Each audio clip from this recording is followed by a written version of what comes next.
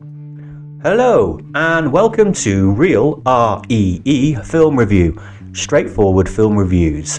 I give you my view.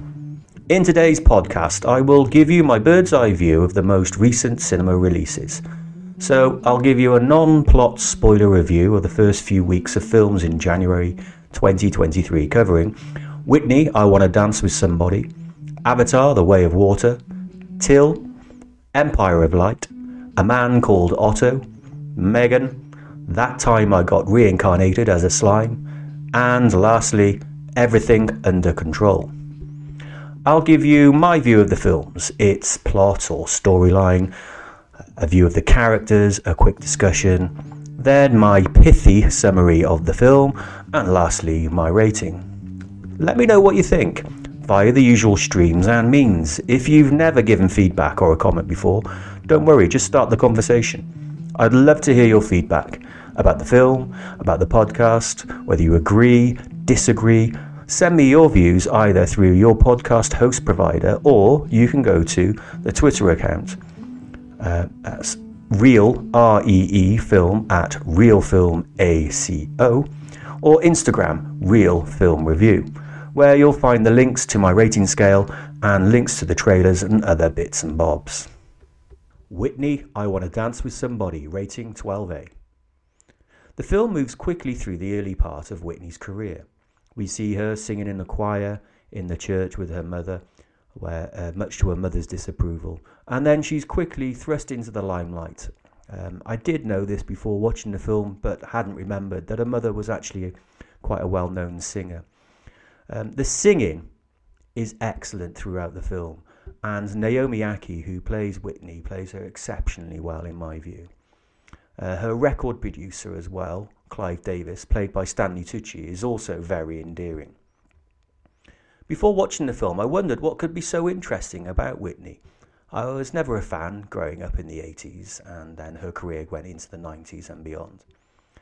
However, I was wrong. There was quite a lot about her that was really interesting. I like this portrayal of her, with all her foibles and, for want of a better word, character flaws. In other words, being just like most of us. The film also covers her marriage with Bobby Brown. It covers all the bits that you might know as well, like the film with Kevin Costner. Now, two of the main people in Whitney's life, Clive Davis and her friend Robin Crawford, from very early on, like I said before, are very endearing. They made me warm to Whitney as well. And it shows her crowning moment of singing the anthem for the Super Bowl in America, which, again, I'm not a fan of the Super Bowl or singing of anthems, but you really got a sense of what she had done in that scene. The pace of the film is good. It covers a lot of years in the very last bit, but it probably needs to, because by that point it's going up to 2 hours long. Overall, I thought it brought her to life. It was an interesting story. I could enjoy the songs, and like I said before, I'm not particularly a fan. And I could enjoy her career development, especially that relationship with Clive Davis and how they chose songs together. Quite a few times throughout the film I thought, I remember that.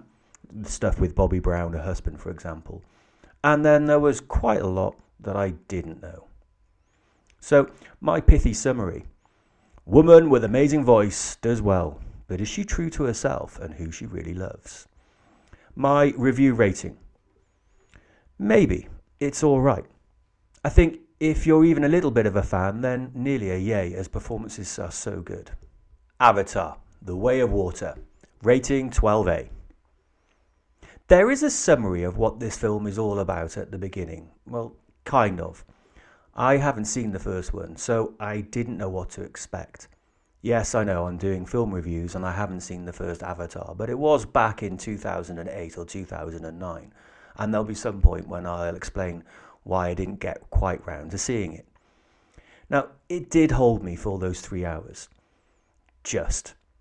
The effects, I would say, obviously are stunning. Are they too stunning, though? Does it try to make everything too beautiful? Does it try to make everything too wondrous? Onto the plot. I can't summarise the plot, but here's my go.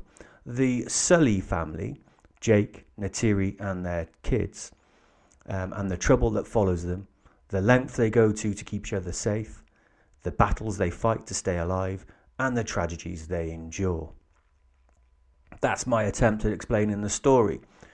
The bad guys are bad. The good guys are, well, good. There are the in-betweeners, the people who are from one side or the other side. People are reincarnated, so they are their father or their mother. Am I getting this wrong? Let me know.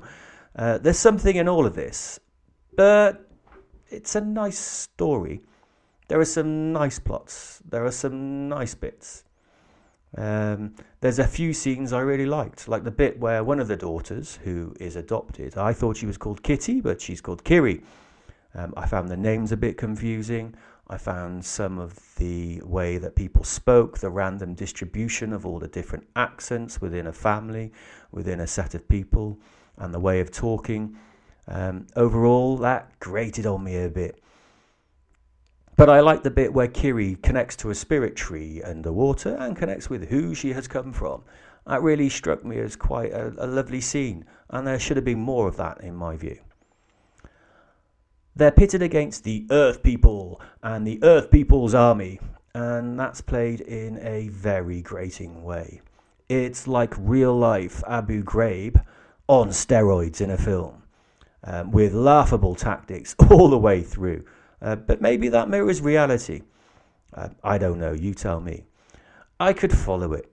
It was okay, I suppose. My pithy summary? Blue beings hunted by Earth people. Blue people meet green beings. They mock each other. Blue and green beat the nasty Earth people, with some minor tragedy. My review rating? I think I was more generous straight after coming out of the film, but maybe that's because I'd been watching it for 3 hours. It's definitely not meh. You might enjoy it. Let me know what you think. I did. Would I go back and watch it again? Till. Rating 12A. If you've been anywhere near the cinema recently, you can't fail to miss this. It's the true life story of Emmett Till, murdered in 1955 in a lynching while visiting his cousins in Mississippi.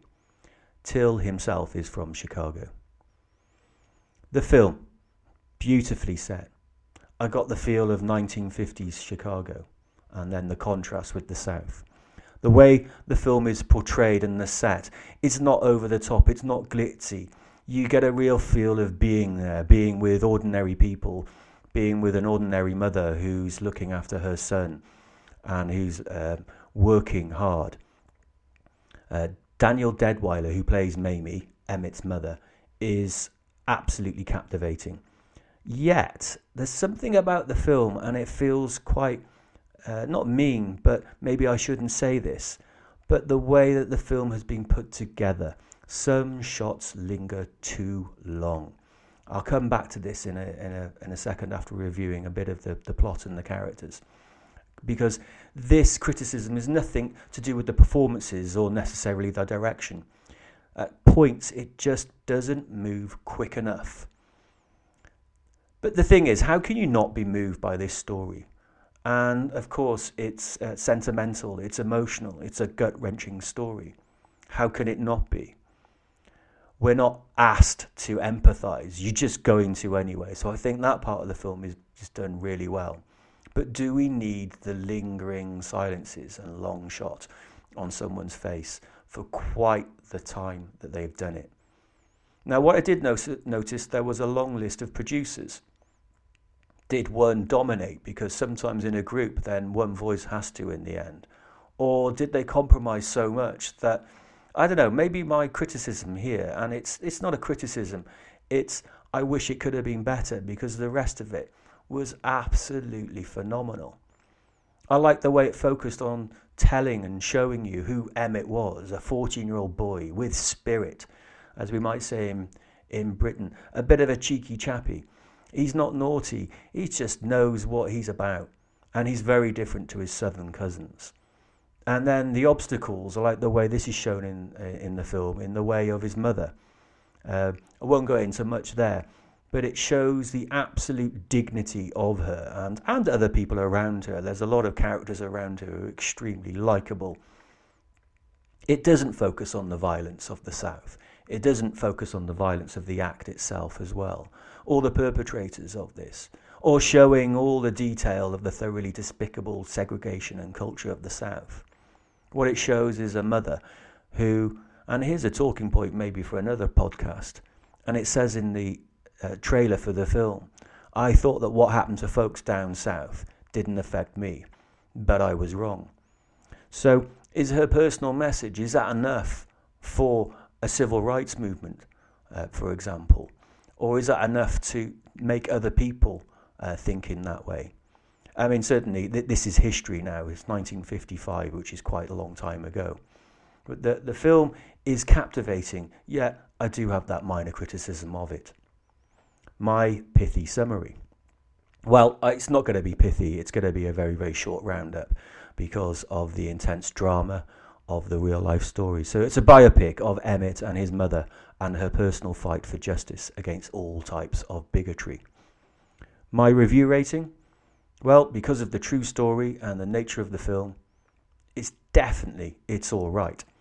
But I think it could have been crafted better. Let me know what you think. Empire of Light, rating 15. I saw the trailers for this, and after watching the film, I think they're very much misleading. Let me know what you think about trailers. I often watch them, and sometimes I think, well, most of the time, maybe it's just me, what on earth is that film about? I cannot get a grip of it. One that I'm coming up to see this week is Babylon. I really can't tell who's the main character or characters and what's going to be happening in any meaningful sense. So anyway, I think the trailer for this is slightly misleading. The film is set in the very early 80s in Britain, and the story centres around Hillary and then Stephen, who are played by Olivia Colman and Michael Ward. And it's set on their place of work, a cinema on the seafront of a southern coastal town. The plot moves around in a really good way. I think it draws you into being with Hillary, being part of her and part of her life. And then how she deals with everyone at work as a supervisor, and how she deals with the manager, played by Colin Firth. Now, I really love the wider cast and characters. I wanted to get to know more of them. That felt like it gave it depth. I came away thinking, this feels like an adult coming-of-age film. Not just for one character, but for quite a few.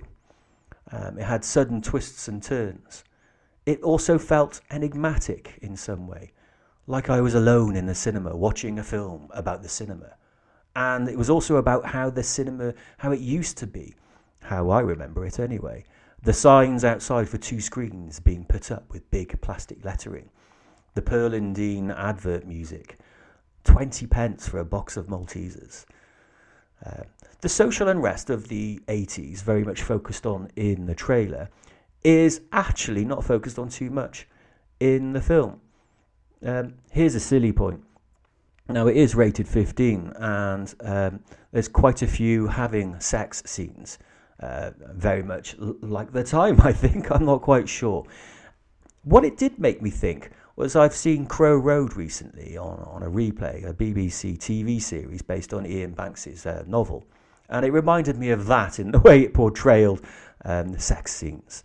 Now, let me know what you think about sex scenes. I'm not prudish at all, but sometimes do you really need to see the development and all the stuff after that? So, look, I did enjoy it really, really quite a lot. Here's my pithy summary. Woman meets boy man. How will they get on? Is everything how it appears to be? Does light always show us the good? Or maybe that was a pithy summary of questions? My review rating. I liked it. There were enough subplots and character development and undercurrent to keep me nearly enraptured. More than it's all right. A Man Called Otto, rating 15. Tom Hanks plays Otto. Now, we all know an Otto. Or, if you're a little bit like me, there's a part of Otto in you. I think there's a part of Otto in everyone, especially if you're middle-aged male. He's the cranky, annoying character who insists on everything being just so, just right. It's done really well, really well. Is it because, though, we know him, we know Tom Hanks, we know what he can do, we get a feel of his film character? Or is it because of his skill? Or is it a combination of both? Let me know what you think about that. It definitely works in this film. I'm not going to purport to be a Tom Hanks fan. I'm going to go and see the film and see what happens. But it works. Everyone's an idiot. I loved his new neighbour, Marisol, played by Mariana Trevino. Maybe that's because she reminds me of one of my own friends, but I adored her. Everyone should have a Marisol friend, in my opinion. Now, the story moves well. You want to know more. You get glimpses of the background. Not in a cliche way, not in a pastiche way. Just little glimpses every now and then. And then, lo and behold, they start to fill in. Now, the younger Otto is played by Tom Hanks' own son, Truman Hanks. So it has to work, right? But does it? Now, I feel bad for saying that he didn't look or hold himself in quite the same way, which feels like an odd criticism to have. But there was another scene where Tom Hanks and one of his neighbour friends got what I'm going to call younged up for a scene. Now, I presume the special effects were used here, where they play their adult selves for a spot in the story between Truman Hanks playing Otto in his very early 20s and the present day. Now, this bit with the effects and using actual Tom Hanks and his friend in the film, it felt a bit weird to watch, but I didn't care. I could kind of see the effects of younging them up from the age they are now to being in their early 30s, I think it was. But like I say, I didn't care. So is my criticism of the way that Truman Hanks played the young Otto, is that fair? I don't know. But anyway, I cared for the characters. The side characters were woven into the story quite well as well. They made you want to find out more. It was interwoven with no sort of clunkiness. The plot unravelled before you in a really, really good way. Otto's relationship with Marisol's young kids is also very enjoyable. So it's funny, almost straight away. Counterposed between bits that are difficult to watch in a good way. And there are quite a few awkward funny bits as well. So more than enough laughs and emotional connection for a very, very enjoyable watch. So my pithy summary. Grumpy guy. Does he turn out to be not really that grumpy? Now, my review rating. More than it's all right. If you're looking for a night out with another person, maybe a date, maybe a good friend, maybe a wife, partner, husband, it's a funny story with some sad bits. This, in my opinion, is your father's brother Robert. Could be a yay for some people, I'm sure. Megan, rating 15. Now, if you've been anywhere near the cinema recently, you can't fail to miss the posters for Megan, and you'll know it's a horror. Megan is an experimental lifelike doll that develops a life of its own as it becomes closer to its paired owner, a young girl in the film called Katie. Now, the film smashes straight into action. The orphaned child, Katie, goes to live with her aunt, Gemma, who is a toy developer and engineer working on a big project. At the beginning of the film, it shows the child addicted to the screen. It shows also the adult voice-activated house of Gemma. Those two things, they're scary enough for me, in my view. So the film sets up very quickly. You know where it's going. You want to get straight to the action and find out a little bit more about the doll, because there's no missing that from the poster or even a cursory look at what the film is about.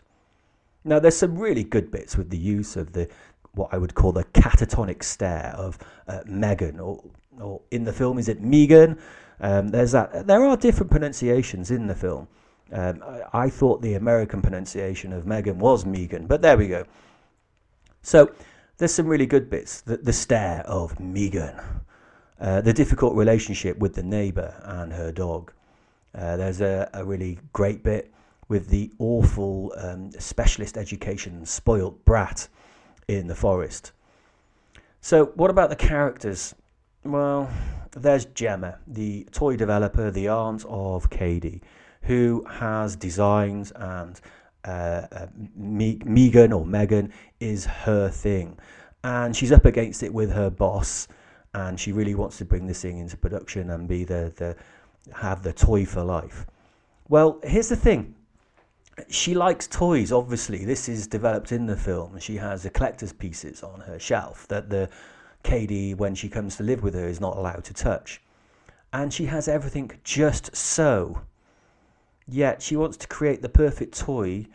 If you're into toys, aren't you a little bit messy? Aren't you a little bit creative? Maybe not. Maybe that's a very, very severe criticism.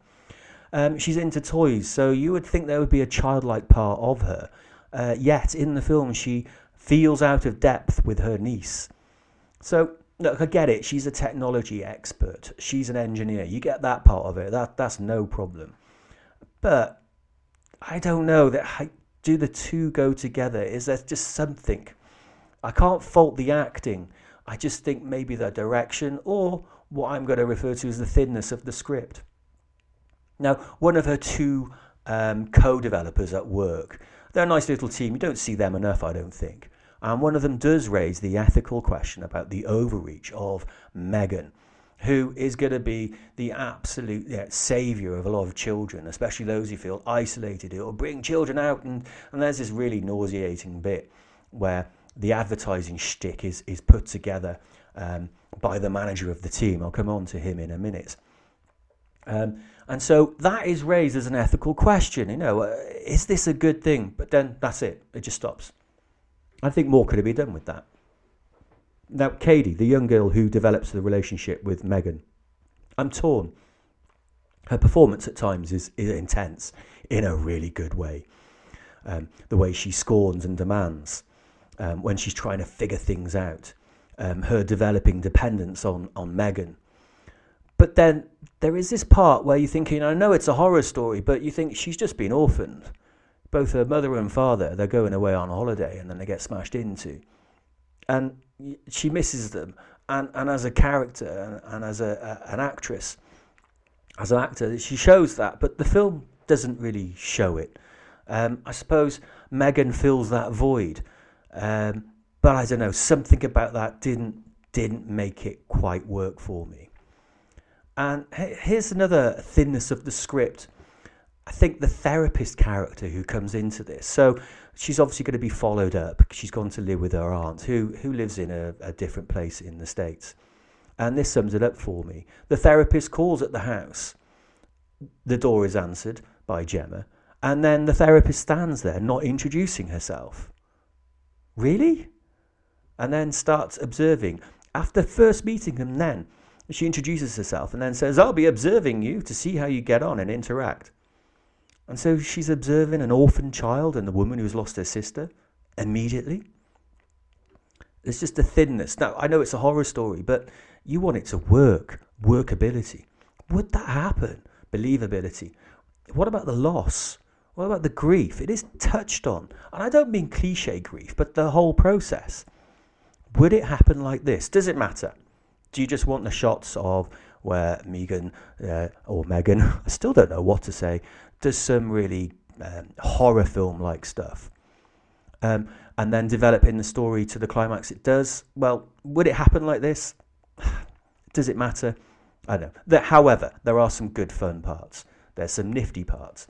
I laughed quite a few times, and so did other people watching it with me. So I laughed enough.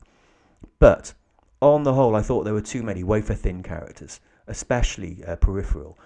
Gemma's manager, oh my word. Although he does have the best line. I'll discuss this in another episode. I think I've alluded to it before. When do some things characters say more than once become annoying? Well, I think he says it only once, but he should say it more because I found it really funny. Anyway, I will include something about that with the captain of the Tulgun hunting ship as well from Avatar. So, my pithy summary. Lifelike doll becomes lifelike and becomes a little bit too overprotective. My review rating.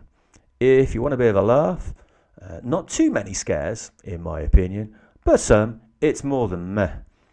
Maybe for a bit of a frivolous date, it's fun, but disposable, like the doll. That time I got reincarnated as a slime, rated 15. So here's the cinema's description, because I can't even begin to give you just a roundup of what this film is about. Now, it's a Japanese anime. Here's the description. A long-running conspiracy is swirling over a mysterious power known as Queen in Raja, a small country west of Tempest, when a slime who evolved into a demon lord named Rimuru Tempest crosses paths with Hiro, a survivor of the ogre race. An incredible adventure packed with new characters begins. The power of bonds will be put to the test. Do you see what I mean? Now, I can't even begin to sum this up. However, it was my first Japanese anime. I didn't know what to expect, especially from the title, which I now see the style of the film. I kind of get the title, but before going to see it, it's a little bit not off-putting, but off-throwing, throws you off a little bit. Now, I went to see it subtitled, so this makes you concentrate. I thought it opened poorly. The scene was rainfall. There were mysterious characters fighting each other in that sort of over-the-top way, and I thought, I'm not going to enjoy this. Now, I can concentrate, and I don't mind having to work a little bit to follow the plot, but I don't want it to be arduous and bewildering. I need to be able to follow what characters are doing and who they are and what their name is. But I must say, after a while, I started to warm to it. There's a peculiar teenage or surrealist element to the story and the characters. It took me a while to work out the slime was actually a main character and the slime's associates or friends and who they all were. I was trying to work it all out. And then I let it flow over me after a while, as the film does mark out for you clearly what is going to happen. Now, I don't particularly like the swirling multi-action shots of fights and those parts, which I've alluded to just a few minutes ago. But there weren't too many, and you get used to the changing of styles. There was one part that felt like one of those really awful late afternoon cartoons that my own kids would have been glued to, zombie-like. And that had a bland two-dimensional cliche feel to it. But that was only one little bit. I started to enjoy it. It's a bit weird. It's a bit kooky. One demon lord can't be bothered that much to help out against the ultimate forces of good and evil and everyone in between to help the stricken Queen of Raja. And he can't be bothered to help out because he's too busy reading manga comics. Yeah. In a way, it reminded me of the change of subplots and focus on really weird little different bits that happened in the BBC TV series, The Young Ones, from the very early 80s, where you would suddenly flick to Flies on the Wall, and the Flies on the Wall were making a fly-on-the-wall documentary of a fly, and they'd be talking to each other, and then they would get sprayed by one of the characters in The Young Ones. Or my particular favourite, the parsnip, that gets crushed by the plates being stacked up, and then it turns to little animation puppets of a crushed parsnip and a carrot on the side, and there's dialogue between the carrot and the parsnip. So look, it was fun. I had to concentrate at first. I didn't mind the fight scenes. There weren't too many of them. Then you have to concentrate at the beginning with subtitles, I find. But if the film works, then the subtitles can flow, if you can follow the voices and the characters and the plot. Now, there were a few times I had to really work quite hard to work out the voices. One of the characters was a boy, but I thought had a girl's voice, so it took me a while to work that one out. But there's a good part in there with some of the recall scenes and the reminiscences in order to story build. And one of the characters says, "That was a good info dump." And that kind of summed it up for me. I did enjoy it. So my pithy summary. Some bad guys are after some good guys, and there's one bad guy who's really bad, and so one of the bad guys isn't really a bad guy, it's just the demigods or overlords acting like Greek gods, and the good guys win. My review rating? Nearly, it's alright. I'm definitely going to go and see another one. There's lots of layer and idiosyncratic characters, which I like, and weirdness and flitting from one thing to another, and strange characters and different characters. So one of the main good guys can literally transform into a slime, and I still don't know why, but I don't mind. And lastly, a film called Everything Under Control. It's a Cantonese film with subtitles, rating 15. Now, there was a fantasy sort of intro with realistic game fighting stuff, intermixed with a card game where security guards are playing what I think I would know as Mafia. So, but this intro scene, it was a bit bewildering for me. It's a security firm on break playing cards, and this wheeled me into the film actually. I was beginning to regret it after a few minutes watching it, but then my views changed. That's because of the characters. So this opening bit was those scenes where you think, I can't work out if this is computer animated or if this is augmented or what is going on here. But I think that was a good introduction to what was going on because it just mixed the fantasy with imagination with real life. Now, there were the usual believable characters in the security van, which starts off the main part of the story. There's the new recruit who's idealistic, contrasted with the older head of the security team, although he doesn't look that old, who's more cynical of life, more cynical of the security business, making money in Hong Kong, and what people would do with how they do that. And they would definitely not be a robbery because of what he's been saying, and definitely not a robbery of their job carrying a client's diamonds. And then immediately there is a robbery of the 4 security guys. So this is where I got drawn in. There's a great comic sort of shtick scene and where they're held up, and all the usual things. A really funny bit where he's twirling around the gun and hits himself on the head. And this is carried on throughout. It could have been more, I think, as well. But there we are. We're introduced to the bad guy gangster with the hair. You don't like him. I really liked him in that you don't like him way. And there's a very dark, mysterious Uber boss who seems to enjoy cutting people up.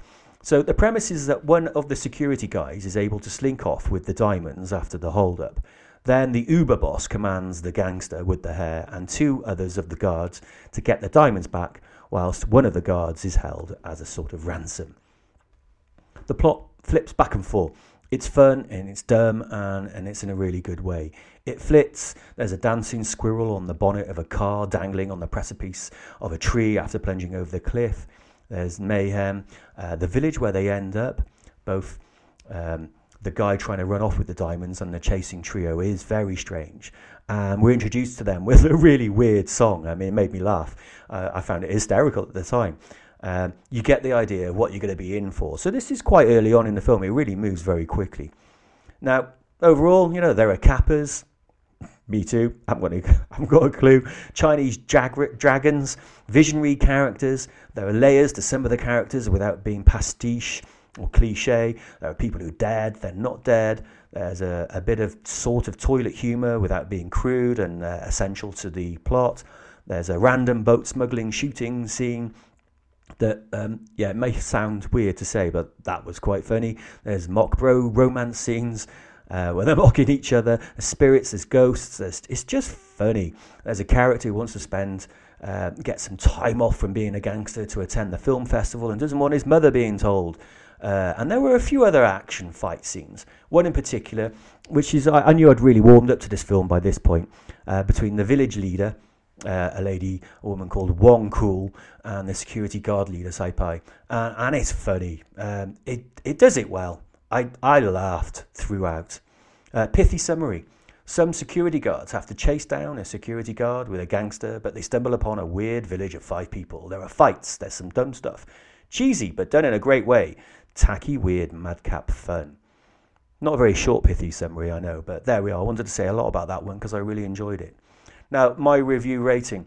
Well, it's more than it's all right. I laughed a lot. They could have overdone it even more, in my view. So, that's all the films reviewed this week. Let me know what you think. Leave me a review on the podcast or a rating. I'd love to hear from you. You can go to my Twitter account, Real, R-E-E, Film, at RealFilm, A-C-O, or Instagram, Real Film Review, where you'll find the links to my rating scale and other links to the trailers and other bits and bobs. Coming up very soon, I will be reviewing, an Argentinian film, The Substitute, Unwelcome, Babylon, Tar and Whale. Thanks for listening, and get in touch and tell me your view.